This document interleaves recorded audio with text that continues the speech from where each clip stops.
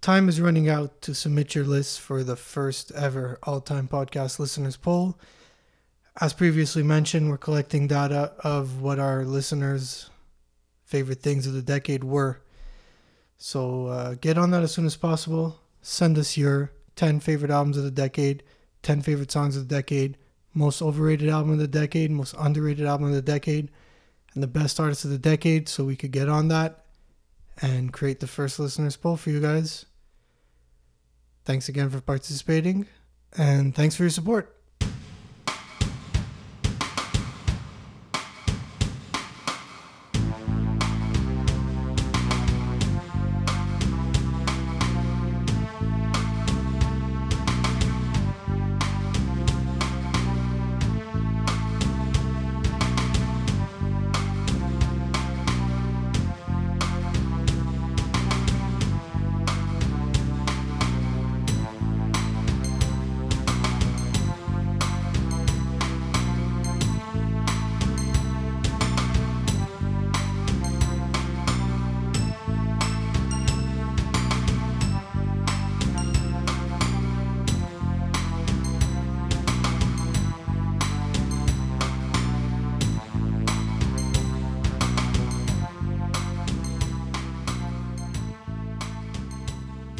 Welcome to the All-Time Podcast, Season 2, Episode 8. That's right. Fuck, we're already in Episode 8. Hope everyone's doing good. Steve, how you doing? Doing all right. Yeah? Feeling good? Feeling good. Couple of more episodes left. We got those lists coming in. Thanks for all the support from everyone. Let's kick it off right away. 2017, another big year. Another big year for hip-hop. Massive year for hip-hop. I'd say probably at this point the peak in the decade for... No, there was really good things before this, but... Hip-hop's taking over radio. Hip-hop's taking over, I would say, everything. Because right now, with the sound that's happening, yeah, it's easier to like hip-hop. And not only the sound that's happening, but the first great album of this year is an album that really took the world by storm almost. It took me by storm. I could agree, yeah. It took you by storm because when this album came out, I wasn't on it right away. I would say I gave it like about a month and a half, maybe 2 months before I really dug deep into it. Because yes, I like the sound, but I was just like, this type of sound is getting repetitive. Yeah, it's what the kids want to hear. It's the shut off your brain type music. It just sounds like everything else that's coming out. So it came out, and we're definitely talking about the first great album of the year, Migos, Culture. I think after this, I would say, before we get into talking about the album, nothing would come close to what they did. In terms of sound, in terms of ad-lib, in terms of fun in an album with this style of music, with the mumble rap trap sound. Yeah. A lot of people tried to redo this sound, but it also gave birth to so many artists. Yeah, for sure. We can name so many of them, but... Well, Lil Uzi kind of came out of this. I know he had been doing things before, but being on Bad and Bougie, his career was a bit more... mainstream after this? Well, the way I look at it is that this album was backed by DJ Khaled because he's screaming on the first track. Yeah. But this album had so much hype around it that it actually lived up to it. But we got to also mention, like we said at the end of last week's episode, Donald Glover did more for Migos than he did for Childish Gambino. 110%. Was having them on Atlanta and shouting them out at the award show, I believe it was after the Emmys. Yeah. When he cleaned house with Atlanta. Yeah, he said, I wish I was making music like Migos. Something like that. Something like that.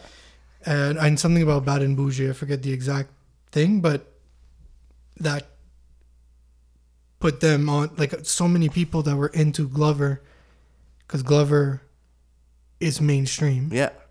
Whether it's you like him for his movies and his show or for his music, he's mainstream. So many people that probably had no idea what this was get put onto this. And you're at the Emmys. Right. So you got people that don't listen to hip hop, don't listen to this style of music at all, that probably were like, okay, this guy said something, let me go see what it is. And it got put on to the masses. He said it was his Golden Globe acceptance speech Okay. for Atlanta, where he said, "I really want to thank the Migos, not for being in the show, but for making Bad and Bougie. That's the best song ever." Probably not the best song ever, but I get what he was trying to say. Called them the Beatles of this generation.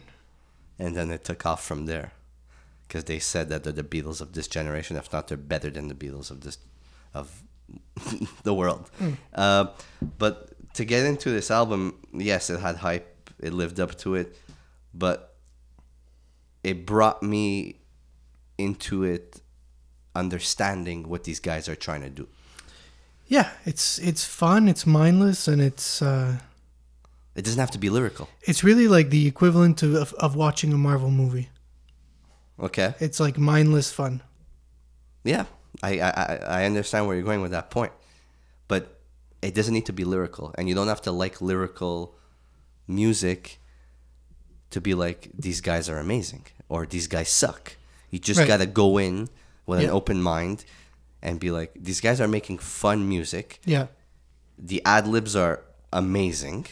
I think there's an ad lib every bar, every verse, and it's catchy as fuck. Yeah. Like, this shit was catchy. yeah, The instrumentals were amazing, very well done. Yeah, very well done. I don't know who was producing on this, but I'm sure there was Mike Will made it. There was it's probably probably the usual guys. the usual guys, but it had more of a bounce to it. It had more structure. Because when you go into artists like Migos, Future, who else is that makes music? Lil Uzi Vert, 21 Savage, Travis Scott. Actually, you know what? I'm going to take Travis Scott out of there. All these guys, it's not hard music to make. And most of it has absolutely no structure to it. Metro Boomin, Zaytoven are the biggest names that are on this. Who worked Not all- even Mike Will or Really? So a lot of these guys worked with Gucci Nard and Mane. B. But it's like, it's not hard to make an album like that. I'm sorry, I'm going to be straight honest with you. A lot of these guys, there's no structure to their albums. But these guys came out with a fully structured album that they took time in doing and sounded fantastic. Yeah, it had good hooks. It had good. The hooks were incredible. It was catchy as hell. We had fun with this. This was like, Yeah, it was fun. Before this, it was pretty much Versace and Drake yeah, putting them onto people. But this album really, I think, gave them a place in mainstream. and looking at it and going back to this album, which I did a couple of times before this episode, I love lyrical hip hop. You know I love it. I love that grimy hip hop, that street hip hop. These guys could rap. Yeah, they could. They could all rap, and they all sound different. It's easy to be three guys all sounding the same, not knowing who's who, but these guys all sound different. Offset sounds different than Takeoff. Takeoff sounds different than Quavo. And Quavo has more of that. He's the hook guy. Let's say, yeah. I would say he's the least. For me, he's the least favorite of He's the the group. most accessible. Yeah. Least favorite for me. Offset is the more punchlines. His flow is Yeah. funner. Takeoff as well. He has that deep voice. But like, these guys made something classic and needs to be in top 100s. I don't know about lists. I haven't seen It's a, missing a lot of. It's missing on a lot of lists, and I think the end of the 2010s were marked by this type of thing, by this Migos sound, by Yeah. this culture sound, and nobody's paying tribute to it now that the decade's wrapping up. Nobody's giving it its place. which is unfair to them. In a way, it is, because sure, now it might be a little overdone, and it's not necessarily like we don't need more of it. No. But like when they came out with Culture 2, I think it was the year after 2018. 2 discs. 2 discs of it did not really work for them. So, I mean, we don't need more of it, but we can't pretend that for a little while this wasn't on everyone's radar. It was crazy. And if you look at, Everyone was listening to this. oh, people that listen to underground hip hop and people that listen to not this style of music were listening to this. Like people were listening to it saying, I don't get it. And keep listening to it and saying I remember having discussions with friends and stuff saying I wanna get it and I don't, and I'm going back to it. I don't remember the last time that happened with a group that, whether you like the type of music or not, you were trying to understand what people liked about. Yeah. It made a dent in hip hop. In music. 110%. In mainstream music and hip hop, yeah. It came into the club scene too, because the club scene kind of died with hip hop, and I think this came brought it back in a way, yeah, a bit. And at this time, I was talking to a lot of people, like you said, people weren't getting it, but a lot of people would come up to me and be like, "Steven, you don't listen to this type of stuff," and I would tell them straight off the bat, it's not that I don't listen to the type of stuff. These guys made a good album out of music that sounds the same but drags on as well and doesn't need to have everybody doing the same thing. You get what I'm trying to say? So a lot of people would come up to me and be like, fuck, mumble rap suck, trap music sucks. Be like, but go listen to Culture. These guys, it took it to a next level. And they ran 2017. And all of them except Takeoff all did side projects after this. Takeoff did the solo album though. That was actually quite good. Yeah, that was in 2018. Yeah. But these guys, if you look at it, Quavo did Jack Huncho with Travis Scott the same year, which people were hyping forever, and there was a lot of hype behind it, and people couldn't wait for it to come out. It was a good album, not as good as this. And 21 Savage, Offset, and Metro Boomin came out with, what's that album called? The one you told me to go, Without Warning. So these guys were running hip hop the whole year. Well, in February of 2017, Calvin Harris dropped a song called Slide. Yes. With Frank Ocean and Migos. That's the best song they've ever been on, period. That's the best song they've ever did or ever been on, period. Yeah, very fun. So just to say, later on in the decade, after the sound was already there and already dragging on and getting very annoying and stale, they revived it. Now, everything after Culture is in that place of being stale and being annoying and being repetitive. It's almost as if in bringing it to the mainstream, they killed it altogether. Yeah. Like it brought it to the mainstream. Now everyone likes it, and now everyone's done with it. They set the bar. The bar is set. Culture is all those albums at the highest, and there's nobody that could probably beat that bar. I don't think, and in the last 2-3 years, nobody has beat that bar. You said it. Yeah, you said it perfectly. That's what it is. Like, they developed that flow, and after how they've taken it to the next level, it's just watered down music now. Yeah. Like, after Migos came out with Culture, and we're going to end it off there, I'm going to say this, and think about it to all the people that listen to whatever quote-unquote mumble rap, quote-unquote trap music. That flow is their flow. They perfected it. Nothing's going to come close to Culture. Look at Jay-Z. He started doing a bit of that flow because it was done so well that people wanted to borrow it. Whether you're coming from Main Street that never did that sound.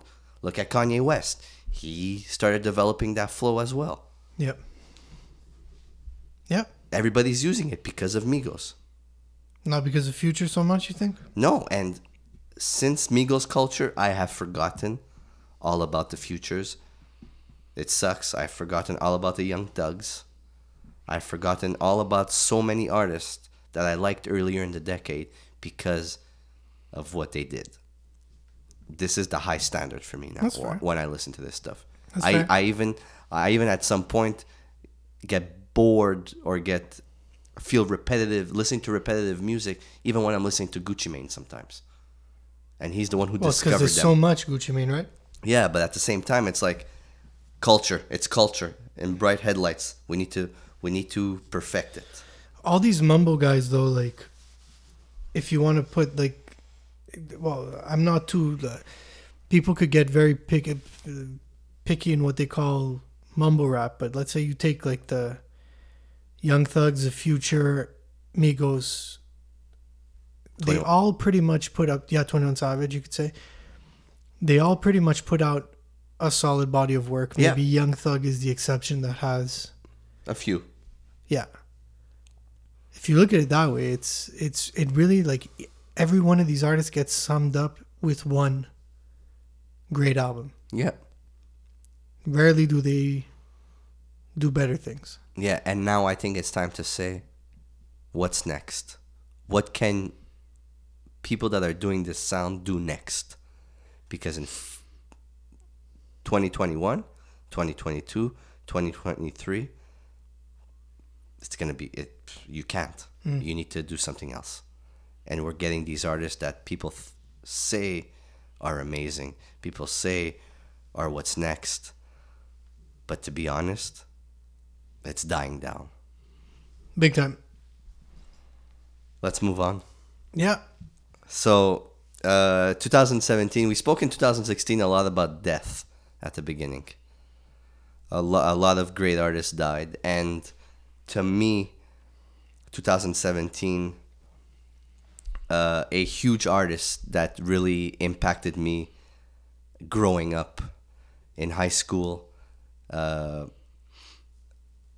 When I started listening to hip hop, I started listening to the Wu-Tangs, the NWAs, and the Mobb Deeps. And Mobb Deep, to me, growing up, was something that I would always go back to because of how greatly lyrical, greatly produced, they had their full bodies of work were something that you would always want to hear in music. And to this day, like I do with Griselda, I compare. And if you don't already know, I'm talking about Prodigy from Mobb Deep. Yeah. One of my top 10 favorite MCs of all time. I will put out that list. Top 5 is already out, but I will put out a top 10 favorite MCs list. But we sit around here and we listen to these guys every day. We said it last episode, but it touches us in a weird way, in a deeper way, where we feel weird because we don't know if we should be sad about. Just to be clear, like with the listener, you're not saying you as in me and you, but like everyone. Exactly. So we feel such passion for when we listen to music, and these people pass away, these people die, and it kind of like puts a hole in our chest or in our heart where we're just like, we're gonna be missing something going on. Like we're gonna miss a certain sound, and it's not gonna ever come back. And it sucks because I wrote this on Instagram when he passed away. When Prodigy passed away in 2017, he had sickle cell, which is a disease that has to do with your white blood cells, and he was fighting this throughout his whole life. I had the honor of meeting Prodigy at a Mobb Deep show where I paid $100 a ticket to go backstage and meet him. I hate meeting my favorite artist. I hate it. But this was big to me. Yeah. He signed my book. He signed my Hell on Earth tape. He signed my Infamous CD. And it was just something big for me that I could carry with me for the rest of my life. And when he passed away, it really fucking hit me hard. And I don't want to take too much time on this, but I wrote on Instagram, this shit is fucked up to me. My last few years in high school was all about listening to Mobb Deep and Prodigy's solo work. I followed his career like crazy. I read his book when it came out, and I never read books. As you know, I don't ever read books. Did you read the Common one yet? No, I read half of it and I just stopped. I read his book when it came out, and I never read books. I counted the days at the end of his prison sentence because I couldn't wait to hear new music. I went to New York to see his first show since being out of prison at Rock the Bells. It was the first show he was out of prison. Was that the first time you saw Mobb Deep? That was the first time I saw Mobb Deep. I was front row. I waited from 5 a.m. in the morning till the gates opened, and I was front row. I was dead tired at the end of the day, but it was fun. I would always put on his music no matter what mood. Mad, violent, stressed, happy, or any type of way. I would always say Prodigy is better than so many rappers, and I still to this day, it's true. I would buy every project he would do. I would buy albums and soundtracks just because he was on it. It could have been 5 rap songs on that soundtrack. You get it. I'd get it because Mobb Deep was on there or Prodigy was on there. Alone or with Mobb Deep, I would wait for when listening to songs just for him and his crazy flow and verses. I used to end off my emails at work writing HNIC before my boss told me that was not appropriate. I had great times listening to his music, and I won't stop. So this is a message to Prodigy I wrote at the end. You are top 10 of all time to me. I met you last year, and it had me shook, like meeting someone I looked up to. Hip-hop means a lot to me, and thank you for the great music to help me through shit and making me tough. His music made me tough. When I was angry, I would put on Mobb Deep music, and it would want me to go out and murder someone or fight someone, but it made me feel good. So this was a big part of my life where I had to dumb it down and be like, I just lost somebody important to me. Mm-hmm. And to this day, it sucks because I won't be listening to any more of his new music. So enough with the sad shit, because I think it's 2 episodes where we just do sadness. Well, yeah. We're not fully done yet. No.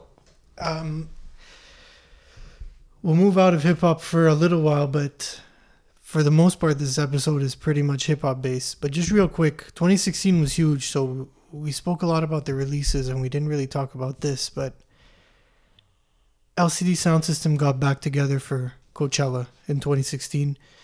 LCD Soundsystem are one of my favorite bands, and when they reunited, it was said that they were going to do new music. In 2010, they had announced a hiatus after a massive tour, and I had a gut feeling that this wasn't something they were going to keep up with, that they were going to come back around, because they had just come off of what a lot of people were saying was their best album.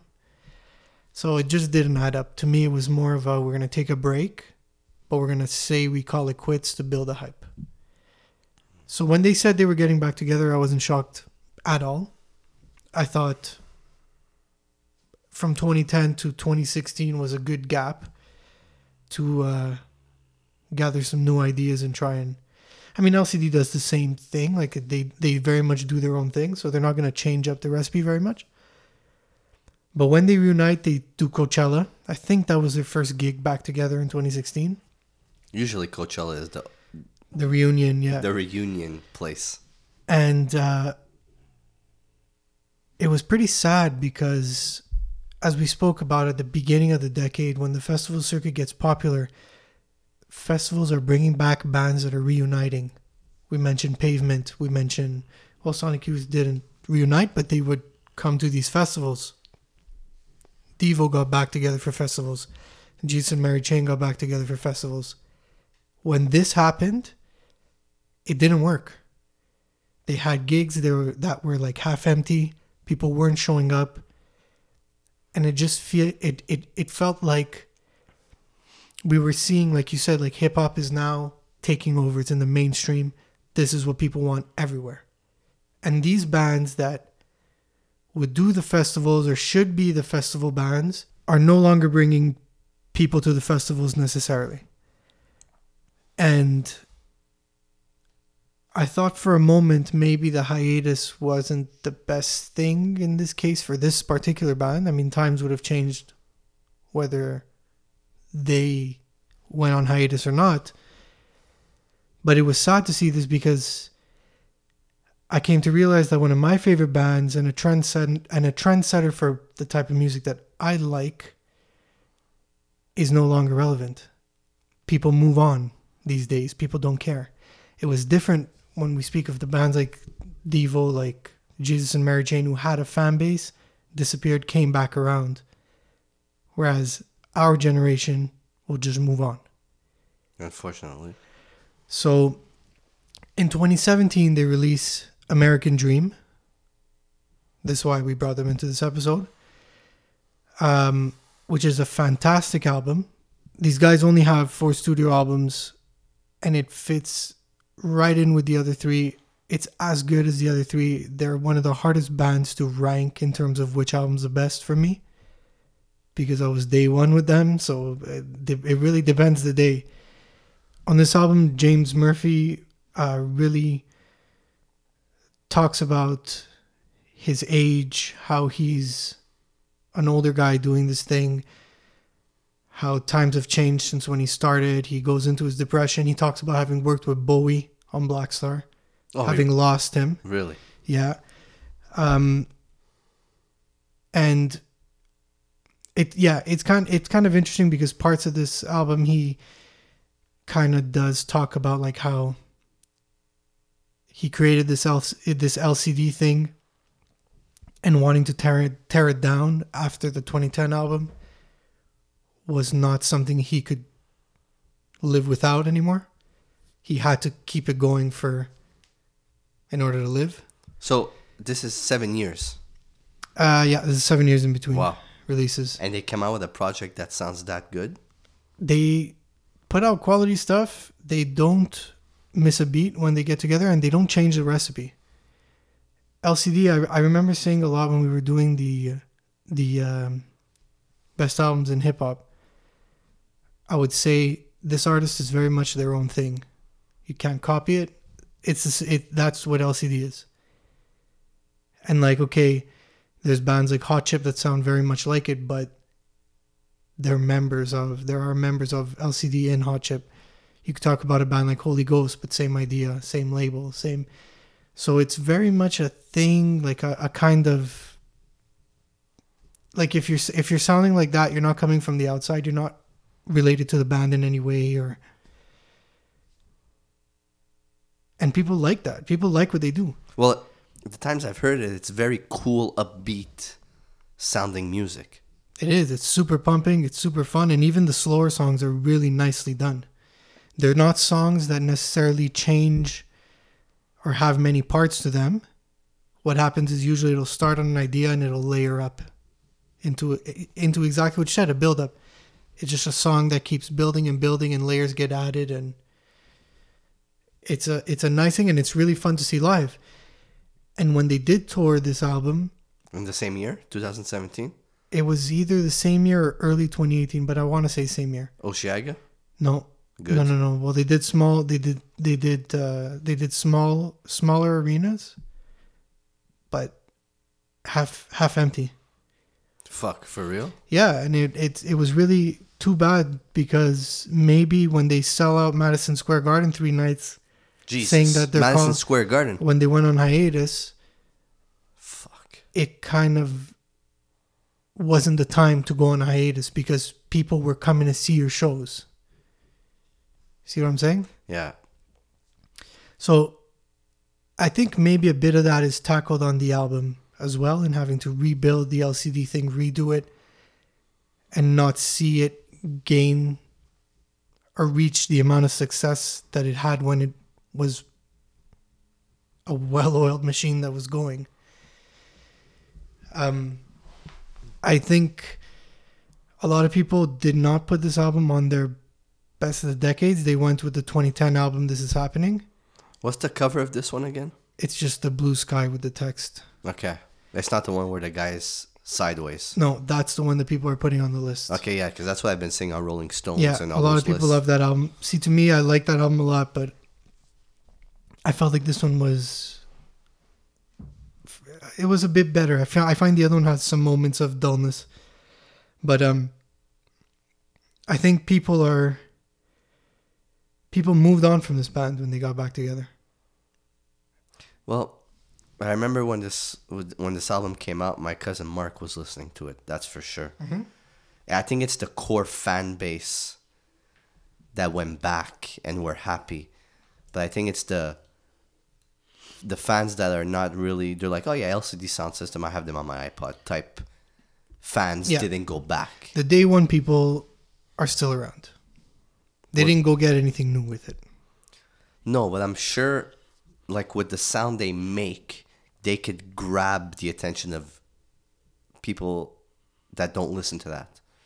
or with an. I'm gonna tell you this. This is how I see it. Okay, and I can sound fucking stupid when I say this, but with a name like that, I find if you see a flyer or you're on Pitchfork and you see LCD Sound System, you're like, okay, hold on a second. It's a cool name. Let me go see what these guys are all about. Sometimes that's what I do. It's the name that drags me in. Oh, these guys came out with an album in 2010. Let me go see what that's about. Oh, they haven't made an album in 7 years. There has to be something there. I think it can attract people because when you make quality music like that, you want to keep going, number one. And number two, you want new people to be listening to your music. Yeah. And a lot of artists, now people, they do different side projects. Like if you're saying these guys were in Hot Chip, some of the guys were in Hot Chip. Yeah, one of the guys is in Hot Chip. But I'm sure people that listen to Hot Chip listen to LCD Sound System. Yeah. So it's either, oh, I didn't know these guys are from Hot Chip. Yeah, maybe a lot of people wouldn't know that they share a member. So it's like they could attract a lot of new people. It's how you do it. Yeah. And it's how you promote. And because these guys are fucking make good music. But that's what I think is a bit of a shock, though, when you think of like being at the peak of a certain type of music and like not calling the shots, but like having, like Daft Punk is Playing at My House was a hit off their first album. Their third album was massive again. They had like massive tour for it. They produced James Murphy produced for people. And then you disappear and people are sad about it. You kind of expect people to line up when you say you're getting back together, and they don't. People, I guess, move on. People move on, and it's a good way to see that, like, sometimes like calling it quits is a mistake if you plan on doing this again. Maybe he really didn't plan on doing it again, but it just looked like there was a documentary. There was three sold out shows at Madison Square Garden. It kind of looked like we were trying to build hype for when we're ready to do this again. And so maybe it wasn't the time. A lot of artists say that it's their last concert, their last album, their last whatever, and end up coming back. Or they just don't make music for like 10 years and then just come out with a new album. But look at the quality of their music. Yeah.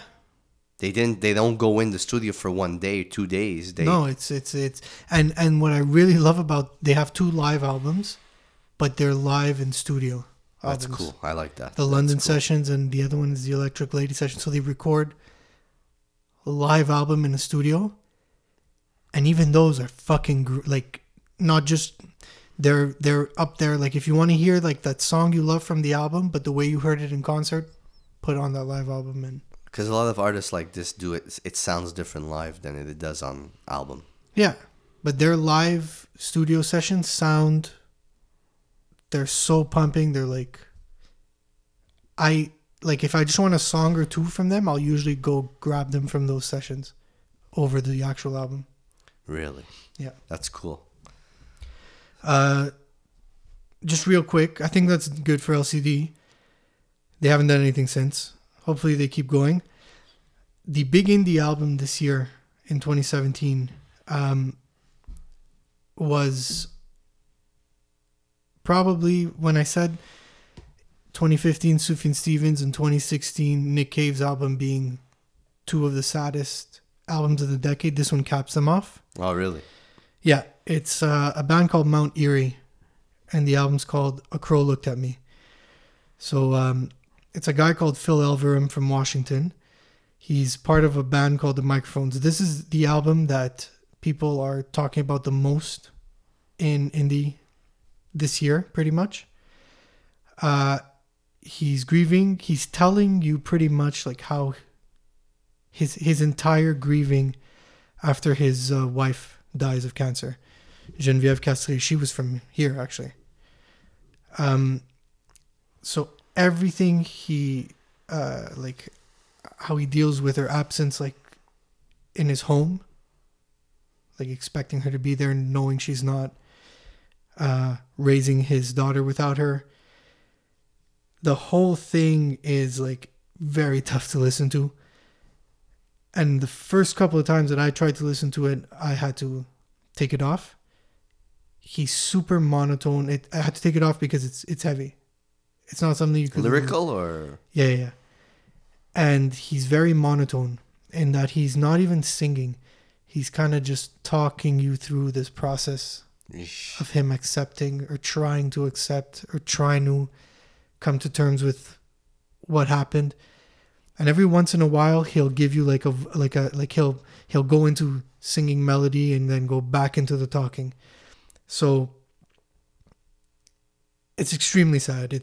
And even as a listener, I wasn't a fan of his music before this. I kind of checked it out because a lot of people were talking about this, and even as somebody not a fan of his catalog before this, he's got a lot of stuff either with the microphones or as Mount Eerie.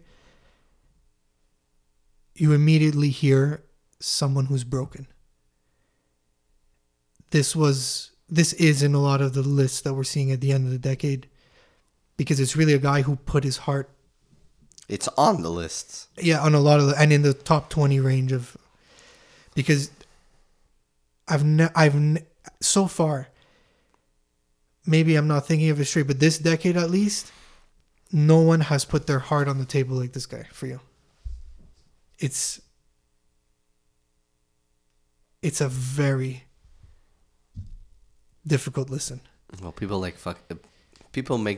I find sometimes make their best piece of art in these states. Exactly. Being depressed, heartbroken, sad, whatever the hell you want to call it. People make their best piece of art because that's, like you said, they put their heart on the table. So on that note, we're going to take a break. Because I'm depressed as fuck now and I need to cough up a lung. And you guys could too, or you could just bulldoze right through it. Yep. We're back.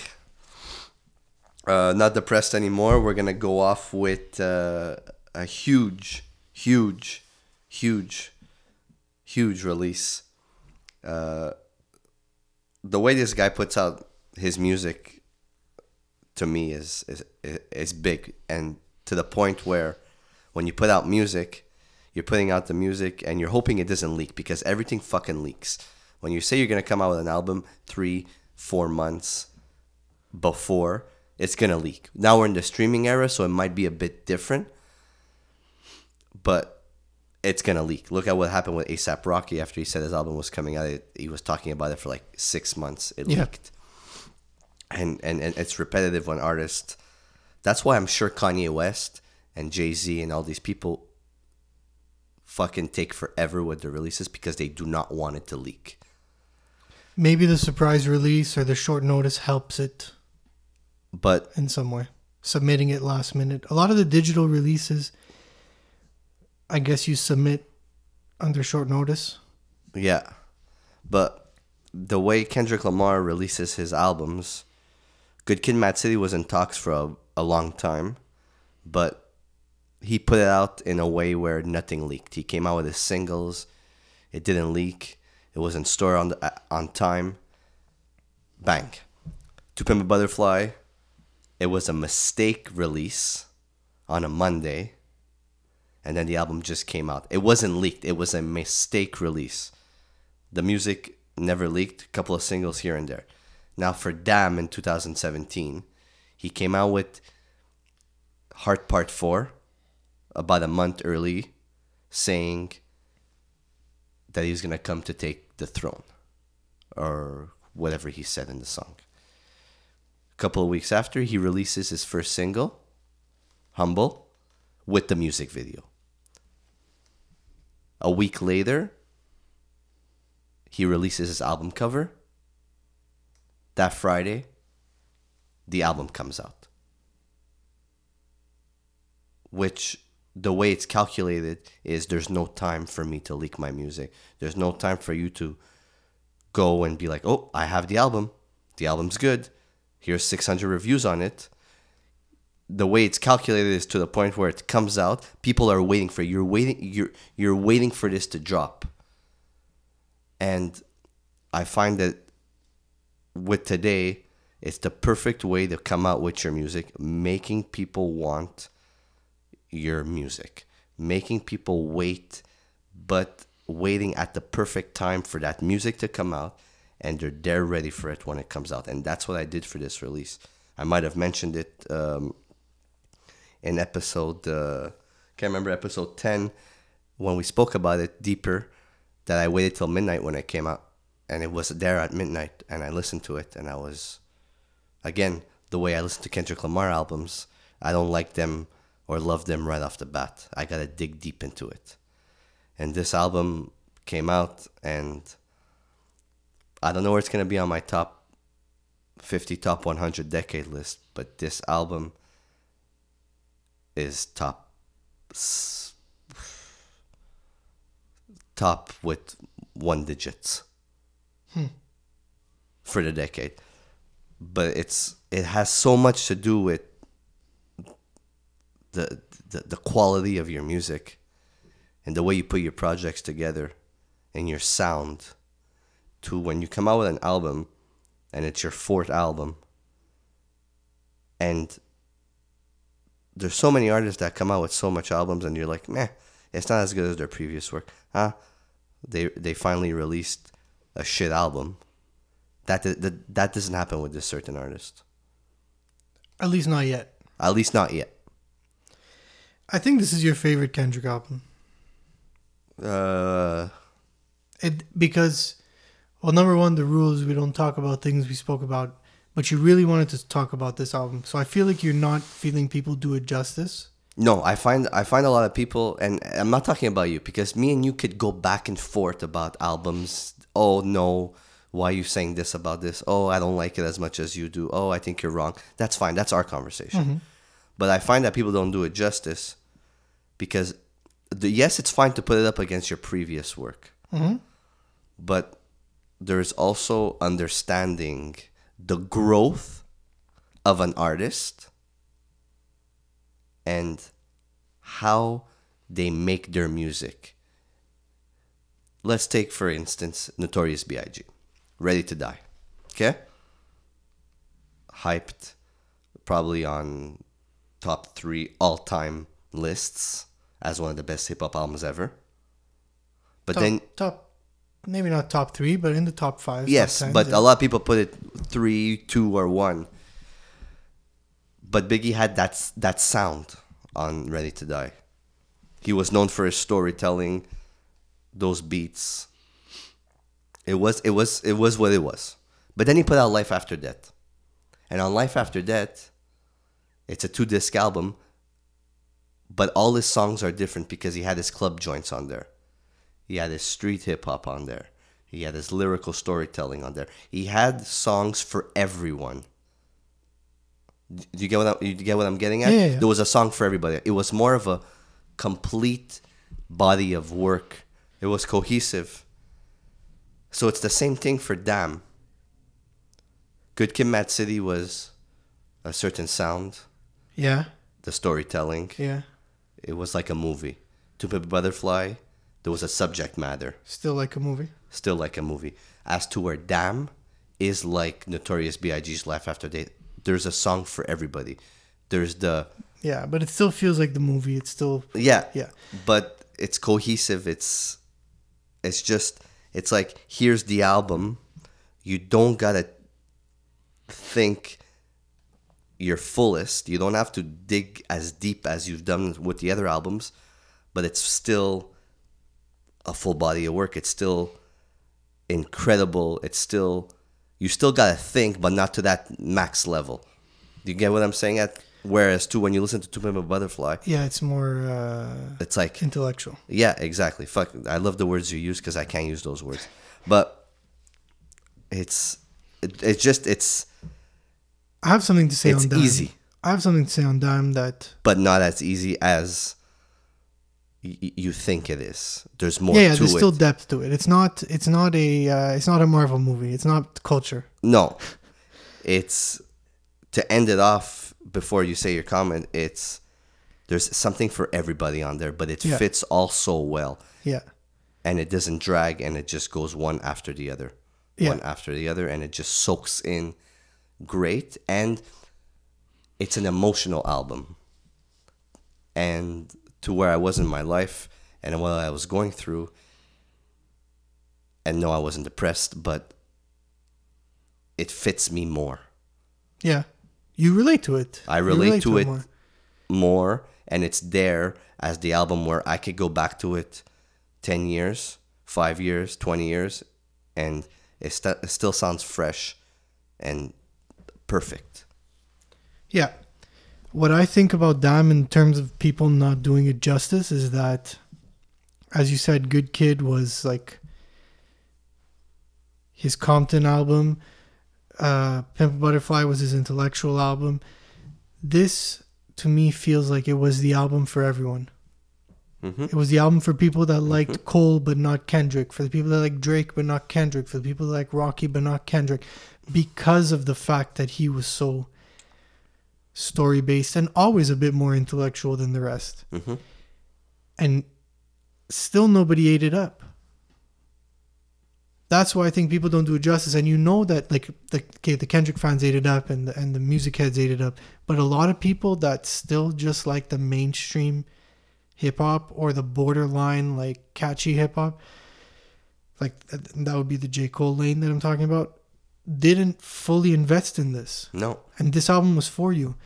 He And- tapped into those sounds. Yeah, and that's where I feel people didn't give this album time of day. You know, because I've said it, it's my least favorite of his. Mm-hmm. Which is fine. That's not to say that it's no good or that it's, but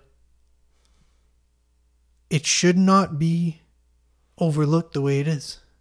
It's very This was an overlooked. album for a lot of people to get into.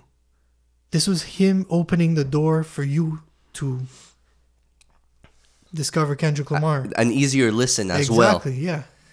And if you needed this to go backwards, here it is. Yeah, and he tapped into the sound, but he also had the many voices of Kendrick Lamar. He had his Section 80, his To Pimp a Butterfly, his Good Kid, Mad City sound in this, but also like look at all the flows and the different tones of voice he used on this. Yeah. Not one song sounded like the other song. That's it. He's still showing you his variety. With his lyrical ability being top tier. Yeah. Top Yeah, I fucking agree, tier. And it's crazy. A lot of people don't hear, but there's songs on this where he has a lot of punchlines. Yeah, big time.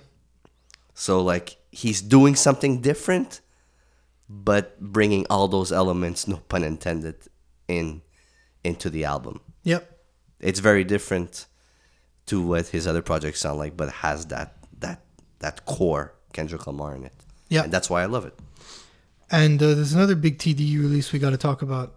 Yes. Because this was an incredible record and it cannot be overlooked on our part. No. This album was in the works since 2014. And it was being delayed because she wasn't ready to call it a day on this album. Eventually the label had to remove her hard drive so she could submit the album and Top Dog. Probably did that, right? possibly. Yeah. But we're talking about SZA Control.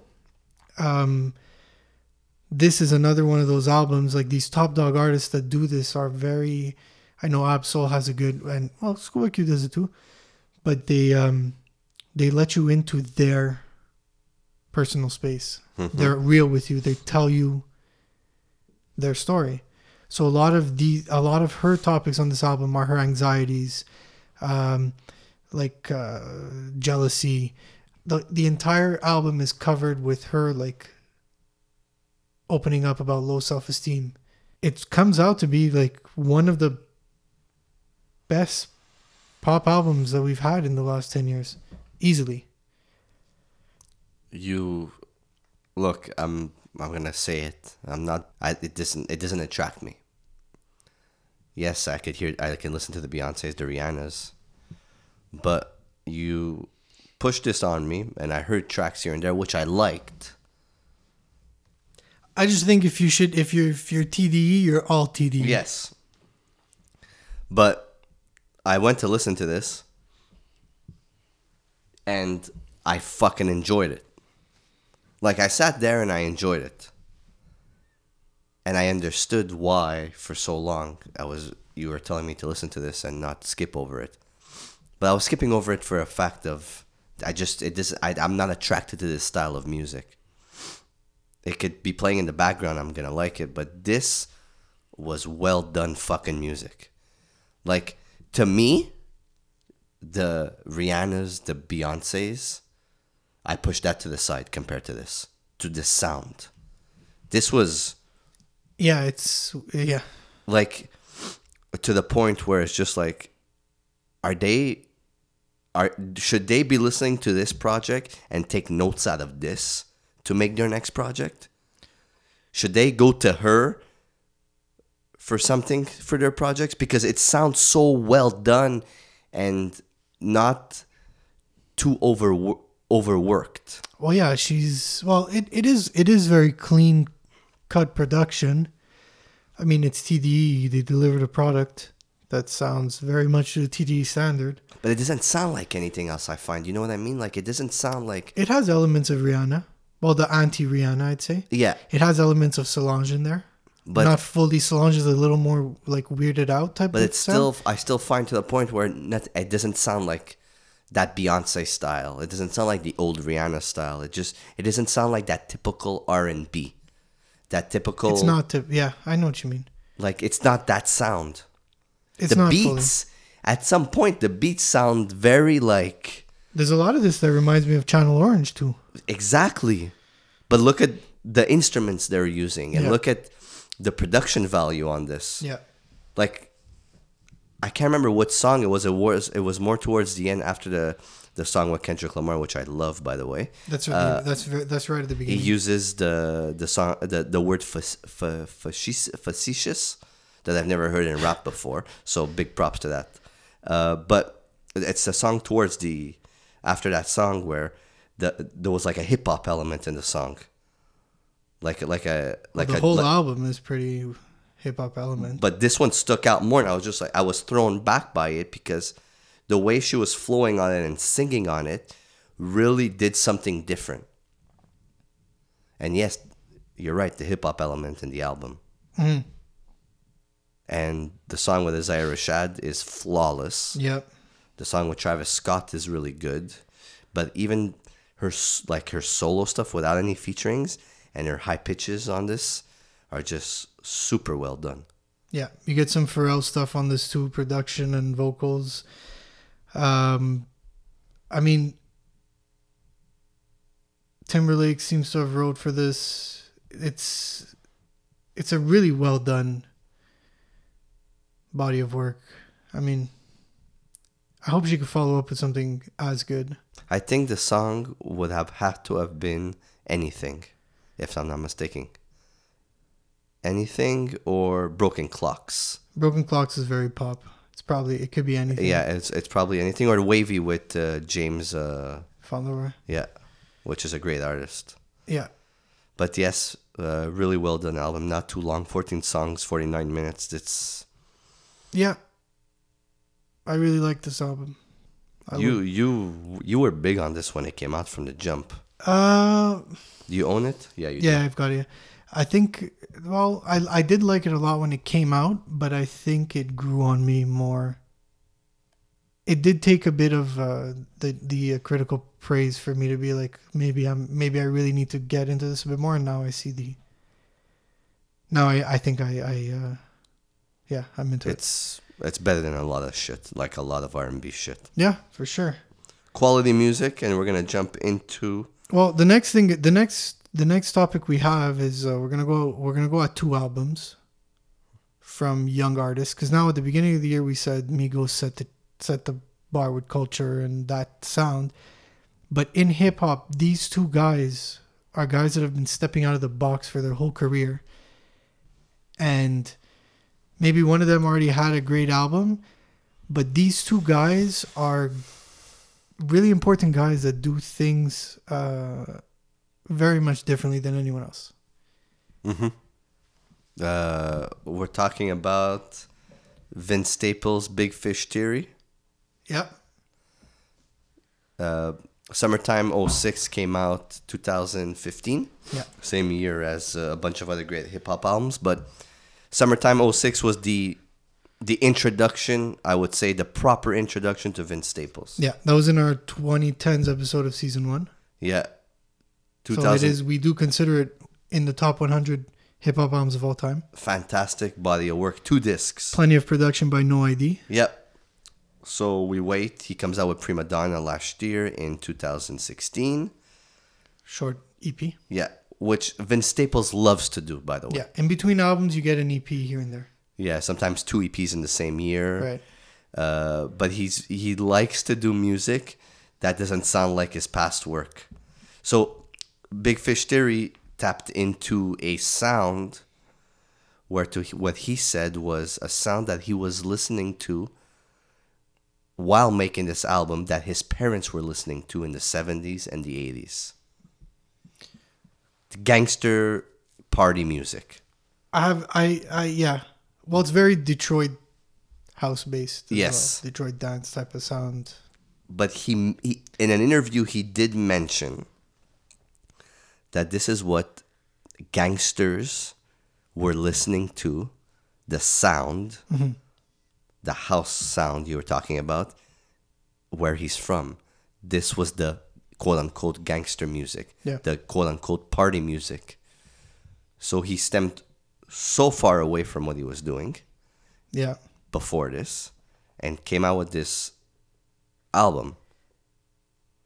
And again, it's this artist is making something that you haven't listened to before. And who's he working with on this album? He is working with... So he's working with Kilo Kish, Kendrick Lamar is on it, Ty Dolla $ign's on it, A$AP Rocky's on it as the main names, let's say. Yeah. But... Juicy J. Yeah. Well, that's a sample, really. It does say featuring, though. It does, yeah. I guess, yeah. The fuck, whatever. Call it what you want. But the production he's getting is from electronic artist Flume, produces on it. Justin Vernon, who I mentioned regularly, is doing production on it. And interesting enough, he works with Damon Albarn from Gorillaz earlier in the year. He's going to be on their albums Humans in April 2017. Well, they have a song that they worked on for Vince Staples' album in June 2017, which is so cool to see these types of collaborations with all kinds of people that do everything on this album. But the main thing for him is that he's stemming away from that sound. He's stemming away from I make this sound and I'm going to stick to it my whole career. Yep. He doesn't want to make the same music. Look at what he did after this project. It's just... He went back to a bit of that Long Beach sound. Yeah, but differently than the production from No ID. True. Very true. It's like he's working with these producers and these different artists to create a new sound for you to hear that you haven't heard or that you're not comfortable. Because I'll be honest, when I first heard this, I was kind of uncomfortable because Well, I remember the year of you didn't believe that I could like this more than Damn. Yeah. And I did. From the get-go, this year it was number 2 behind LCD for me. And you had Damn. I would probably put this higher than LCD right now, but you had Damn and locked in at number 1 since you heard it, and you were not having... No. You were not having it. To you, this could not be better than Damn. But... Probably still isn't. I get that. No. But it made me kind of uncomfortable to be listening to this album when it came out because I didn't expect that. I didn't expect for him to go left, but in such a right way. Left and right pun there. Yeah, I like that. Very nice. But I was just like, fuck, this is weird. I'm uncomfortable. Am I supposed to be listening to this? Is this really what he's doing? But it sounds so well done. It sounds so great. And I listened to it last week and I was just like, because I told you, I asked you a question. I'm like, you know what didn't grow on me? And that's the first album you told me. Yeah, because I remember how you felt day one. And it grew fucking... Yeah, it did. Amazing. Yeah. Like, this is fucking great music. Like, this is what an artist is. You know what? When you fucking think of it, You don't want to hear the same bullshit over and over again. This is an artist that doesn't do that. Yeah, for sure. And everybody needs to hear this. Yep. For the decade. And there's another artist that is not the same as Vince Staples, but has grown as an artist from what they were doing. Yeah. That's Tyler, the Creator. And the name of the album is? Scumfuck Flower Boy. So when you hear that, you're like, is he going back to what he was doing? Is he acting like a fucking idiot again? What is he doing? It's still not my favorite Tyler album, but it's damn near second.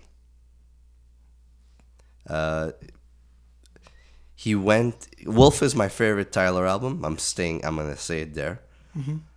But he went more melodic on this album, more singing, more complete songs. More cohesive. More cohesive. Yeah. Fuck, I love that word. What about fascistus? Fascistus is a great word to use for this, but he's doing something different with his music and his quality of music, and he wants to be at some point very different, but it's working for him. And he's gotten out of I'm gonna make music like Pharrell. But he just draws a lot of inspiration from it rather than, yeah. Yes, and he's like, who does he work with on this? He works with Frank Ocean. He does work with Pharrell. He works with Kali Uchis, who's a great pop artist as well for the end of the decade. A$AP Rocky's on this. A$AP Rocky's on it. Wayne is on this. Lil Wayne is on it. Steve Lacy from the Internet is on it, who is a great, very, very good guitar player that we discovered this decade. So he's using these artists that don't make your typical hip hop song, and being way more melodic, way more singing on the album. The songs are way more complete as well. You just took me right off topic with that. Sorry about that. But yeah, this is fucking great. So as you said, this isn't your favorite album of his. It's not mine either. And when I went back to it, no, it's not. When I went back to it, it started off like it was, because I find the first 4 or 5 tracks really kick you off into this kind of what's going to be an amazing album, and it's a very good album. I still think. No, you know what? I'm not going to do it yet. I still think Tyler improves another time after this. But he's improving as an artist. He continues which is to grow. Important. Yeah. I find he's more serious too. He's more serious. Well, now he's developed the character, right? Yeah. So he's always going to play along with it, but it's not like he's not Goblin Tyler. No, but Goblin Tyler was a bit obnoxious. It was annoying towards the end, but I think the highlights of this album for me are his singing. Yeah. And where he kind of transitions in the songs. Right. From a rapper to a artist. Yeah. Tyler is more of the artist than he is the rapper, though. He's not strictly a rapper. He could rap well. But he wants to look at who he's working with. Even the previous projects. Yeah. The guy from Grizzly Bear he worked with. Oh, did he? Yeah. Yeah. That's the type of music he listens to. He just doesn't listen to rap music. music. Did he really work with him? Yeah, he worked with that guy, or was it another one of those indie bands that he works with? The guy with the glasses and the furry hair. I can't remember who he is, but this is what he listens to. Yeah. He doesn't listen to hip hop. He said it many times before. I don't think he worked with the guy from Grizzly Bear. But who is it? It's the guy that looks like a guy from Grizzly Bear. Describe how he looks. He looks fucking hipster as fuck. He has like those big square glasses and big furry hair, curly. Kind of like if you outgrew your hair. It's on the album that was fucking loud. Cherry Bomb. Yeah, fucking horse shit album. That was garbage. Let me find out. Yeah, find out. But like, he's working with so many artists that don't make the typical hip hop, and it's fun to see because he just keeps transitioning and getting more serious. But he's still a fucking kid that loves music, That's the Toi et moi. yeah. Okay. Was I right? Was I on point of the way he looks? Yeah. But That was good. but to get back to my point, sorry, not Grizzly Bear. Grizzly Bear, by the way, FYI, anybody that's never heard Grizzly Bear, fantastic group. But he is a kid who loves music. He loves music, and he's trying to do that sound of all his influences. He does. And he does it well. Yep. Now Last topic. we're going to move on to a legend rather than a newer artist. But Towards the end of the decade. it's actually his 50th birthday as we're recording this. So we're Yeah. recording this on December 4th. Bun fight. And his music just became available on Spotify. Because he turned 50. So to celebrate his 50th birthday, he wouldn't find a way to make more money. So yeah, you don't have to subscribe to Tidal. So we're talking about Jay-Z's 444. Before we continue, we're not on Tidal, are we? No? No, okay, cool. I just wanted to ask. No, we're not. I don't know if they even do podcasting. Or no, I don't think so. Jay-Z's 444 is essentially best described as the other side of the story. The part 2. Not even part 2 of Lemonade, but just the other Lemonade. Yeah. It's because the way I find it is that they probably got together and said, I'm going to come out with this. Oh, I'm going to come out with this. So it's like a diss. You think it? I don't think it's that. I think it's Beyonce saying, I'm going to come out with this, and you're going to come out with this. Okay, cool. So 444, the way it was released was great too. Yeah, it was. Calculated again. Yeah. You're not going to fucking leak my album. Right. And it comes out and he addresses his side of the scandal. He kind of comes forward, admits his wrongs, puts himself below and says like, look, what the hell was I thinking? I have a question. Yeah. Okay. This didn't happen lately, right? This didn't happen in 2016, 15. It happened before. I don't know. Because the way it sounds on 444 is he did all this when they first started dating. I don't know. That's the way it sounds. I don't think so. You think it happened like recent before the albums dropped? I think so. Really? Yeah, I think it's, yeah. I don't know. I could be wrong, and it's not my place to decide where it happened. I don't think people dug deeper, but the way I hear on 444 is after I think it was recent, though. Really? I thought it was after they started dating, he started just still being the I think it was Jay-Z. between kids. Really? I think. But So I don't know. I don't know enough. I didn't So he think full blown that- cheated on her. I mean, I'm guessing. Okay. That's never going to come out. What's never going to come out? Well, if it was recent or not, I don't think so. Well, But anyways, it's a cool thing they did. I like it. to make albums out of it. Fucking sold. I feel like this album musically, and I've said this to you a few times, does a lot for hip hop. Mm-hmm. That a lot of other artists, well, number one, he's reducing himself to zero to admit his faults.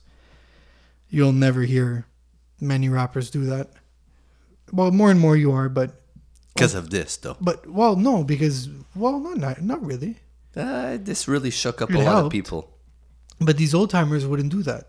No. Like, you'll never hear a Ghost album or, like, doing this. No, but I think because of 444, rappers are maturing. Yeah. There's more conversation. Yeah. And musically, I think that I've always said that hip hop being a young genre, at some point in time, rappers that hit 50 like he did today, or that are going to go into their 60s at some point, if you don't find a way to keep making this type of music, you won't be relevant. Because you can't be making the Black Album at 50 years old. Nope. It's a very stylistic thing. It's a certain type of music that you make at a certain age. But yeah, you got to find new ways to make that type of stuff. Well, hip hop, when you look at it, is very young. It's Yeah. for the very young generations. Yeah. So this guy at 47, 48, whatever age he was, he made a very mature album. So he set that fucking bar For sure. really, really high. For sure. And in hip hop, it's fucking hard to do that. It's really fucking hard to do that. In other genres, it might be easier. The indies, the rocks. You find ways to reinvent. You know what I mean? Maybe not the fucking metal with burning churches all the time, but like it was hard. I'm sure it was hard. And he set that bar, so I'm sure there's the artists that are really, really scared right now in hip hop at that age or in their 40s, late 40s to come out with an album and then sound like shit because Jay-Z set that bar so high. Right. Like, I don't think there's many artists that can do it. We saw last year when Tribe got back together, they were always kind of a more mature type of group. So they were able to kind of pick up where they left off. mm-hmm. But like an artist that comes to mind now thinking of the Tribe album, like Busta Rhymes having been on that album, he's the type of artist that should examine this maybe method and Really? stop trying to make the club bangers. Go for this. Yeah, Because how long have we been talking about hearing a new album of his? because he probably fucking just deletes them all the time because these artists could be scared. You have to understand, Busta Rhymes is probably around the same age as Jay-Z. Yeah. That he's like, fuck, what do I come out with? Me screaming the whole But album? that's it, is stop trying to get the new fan base. Stop trying to get with the times. And try and meet your early fan base. Try and meet with them again. Yeah. But like I would say, like I think like the artists like the 50 Cents of the world, the Fat Joes of the world, these guys are probably that they haven't come out with an album in a long time because they're probably scared to come out with an album. Because at that age, coming out with an album, what more can you talk about? Look at Nas. Yeah. Where the fuck is Nas's 444? It would be good to have a 444 from Nas. And I think he tried to do it this year with that album he came out with, Nasir? Lost Tapes 2. Oh, Lost Tapes 2. That sounded very... No, Nasir was last year, yeah. Yeah, it sounded very different, but very, like, not done well. So these guys are now setting themselves up to be like, fuck, I gotta put out an album like Jay-Z, and there's not a lot of artists that could do that. You know who I see could do it? Who? Mace. A guy like Mace. Yeah, Mace. You could be your Maces. I would say an artist that jumps out to me would be Lil Wayne. Yeah. Lil Wayne, he's not at that same age as Jay-Z, but as his career gets older, he could, if you give him those soul beats, you give him the same beats that Jay-Z used on 444 with the bars, He'll do it. I'm sure he has shit to talk about. I'm sure he has depressed. He's probably been Well, depressed. he's really good on a lot of the features that he does. Like I'm thinking of Solange's album, A Seat at the Table, that we spoke about for 2016. His feature on it is very good and very much something that would fit in this category of He could do, toned back, mature. yeah, he could do it. And with the bars and fucking, I'm sure he's been depressed a couple of times. I'm sure he almost died 20 times. So he could talk about a bunch of stuff. And be Eminem would be mature. good. Eminem would be good too. Oh, really? Stop being right up in our face and just strip it back and give us the bars like you said. And give us a mature Eminem that has gone through some shit now. Without the fucking R&B cheese ball hooks. Get rid of the pop stuff and give your early fans something to look 10 forward songs. to. I'm sure it could work. Andre 3000. Yeah, if that ever comes out. But he has a different bar. His bar isn't really set because he doesn't really have a solo album yet. No, but you never know. These guys could be scared to come out with music because they don't know how it's going to grasp. How to approach it at this age. How are they going to approach that shit now? When you look at it, this album came out and people were just kept talking about it and talking about it because it was so mature. Because it was so well done. And he attacked so much in it. Again, with the stuff with Beyonce, the black culture. What else did he talk about? Like his wealth, being a billionaire. But he also... Things he would have done differently? Yeah.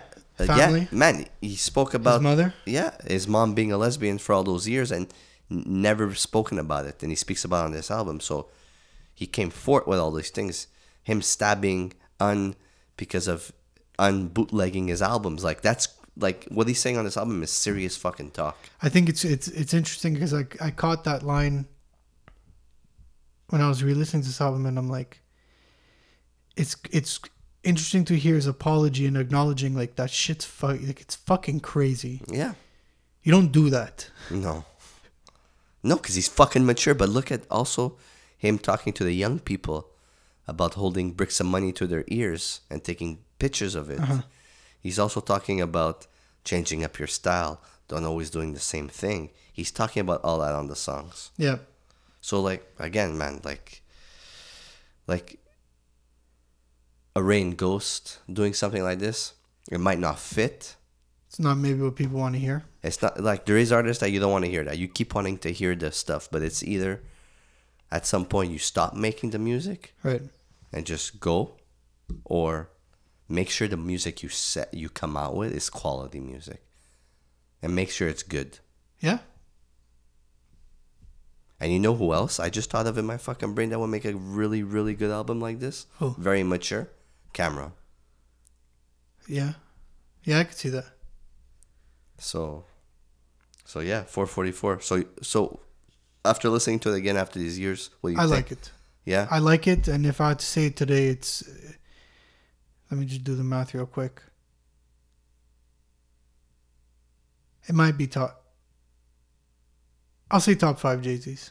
Look, I'm not going to put it in my top 5 because it didn't grow on me as much as it did for you. I'll go back again, but it's top 6, top 7. I think it's important when doing the Jay-Z... He has some shit tops. albums. He does, yeah. But I feel it's important in doing the Jay-Z tops that you pinpoint which ones were game changers in his career. And this is one of them.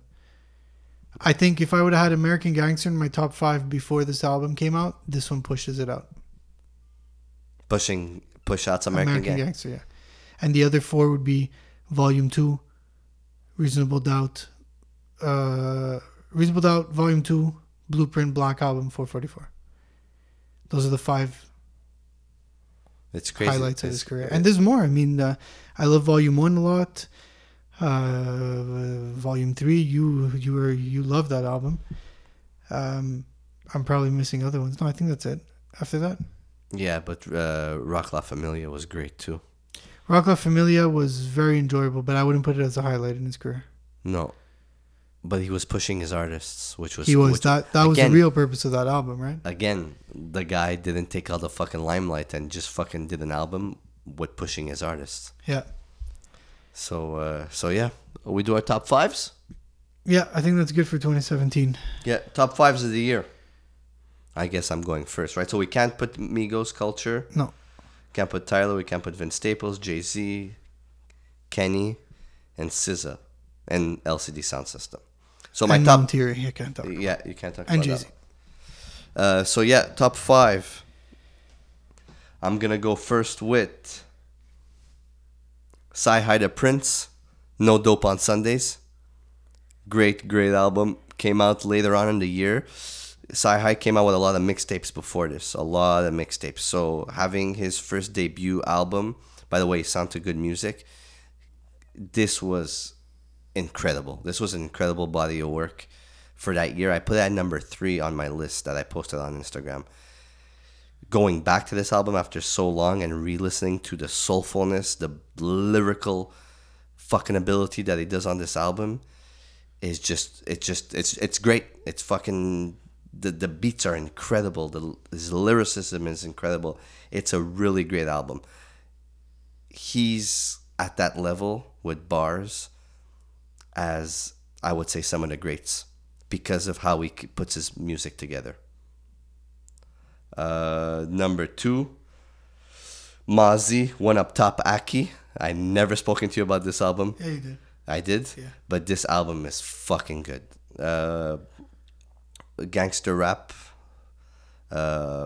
He's actually from Sacramento. This is probably the first artist I've listened to from Sacramento. Really great. He's a Blood, obviously. So he's a lot of the way he puts his lyrics together, he changes his C's to B's and all that shit. Whatever, it's fun and games. But I think there's a lot more to this artist because he could paint a picture for you really well. The beats that were chosen on this album were great too. 2 Chainz, for the girls like trap music. So finally, after all the mixtapes, after all the albums, 2 Chainz finally puts out a complete body of work that is great. Do you agree or disagree? Yeah, I think this is his best album. Yeah. To this day. He did something really well. He used the great features. He kind of went with the times, but he kind of started that with his previous albums. Well, I don't understand why the track list on the digital and on the CD is so confusing. What do you mean? The song's missing, but they're only on the digital or not on the digital version, but on the CD or vice versa. Really? Yeah, there's something up with the track listing, I remember. But again, great album. Yeah, it is very good. It's a very good album. Yeah. Number 4, I am gonna go with Rock Marciano, Rosebud's Revenge. Underground hip hop, fucking the beats being really, really good soulful music. The sound is just crazy, and there's no hype to it. There's no big beats. It's just fucking straight lyrics. And the last one is going to be Conway, GOAT, grimiest of all time. Prodigy passed away that year. Fucking a seed from Prodigy. Just fucking what you want to hear. That old school Mobb Deep sound. Just fucking great hip hop. My 5 for this year, I'm going out of alphabetical order this year. Okay. I'm going to give you Lord Melodrama, Mm-hmm. which is probably a top 5 of 2017. Oh, that's the fuck. Yeah, okay. And we didn't talk about it in this episode because I don't know much backstory to this album, and I don't think we could have had a good back and forth about it. But I do want to highlight that this is an album that Gabu put me on, who was our guest on episode 9 for our 2000s hip-hop albums. He absolutely loved this album, pushed it on me. I put it to the side for a long time, and before end of 2017, I finally gave into it and was blown away by it. It's a very easy album that plays in my home regularly, so I got to know it pretty well. And in terms of pop for 2010s, it's way up there. You weren't a fan of her previous stuff, right? No. Okay. And I didn't go back after hearing this. I don't think I would. I think this one really raised the bar for her. Second, I've got The War on Drugs, A Deeper Understanding. They came out with another album? This is their second album, their third album of this decade, maybe even their fourth of this decade. But Jesus. it's their second great album, along with Lost in the Dream. It's more of the same.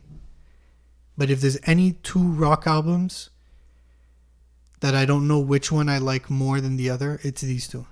Oh. War on Drugs, Lost in the Dream, or War on Drugs, A Deeper Understanding. They're very, very similar albums. I don't know which I love more. They're both great. The next 3 I'm going to do, and the reason I put them lower is because they're artists to look out for in this upcoming decade.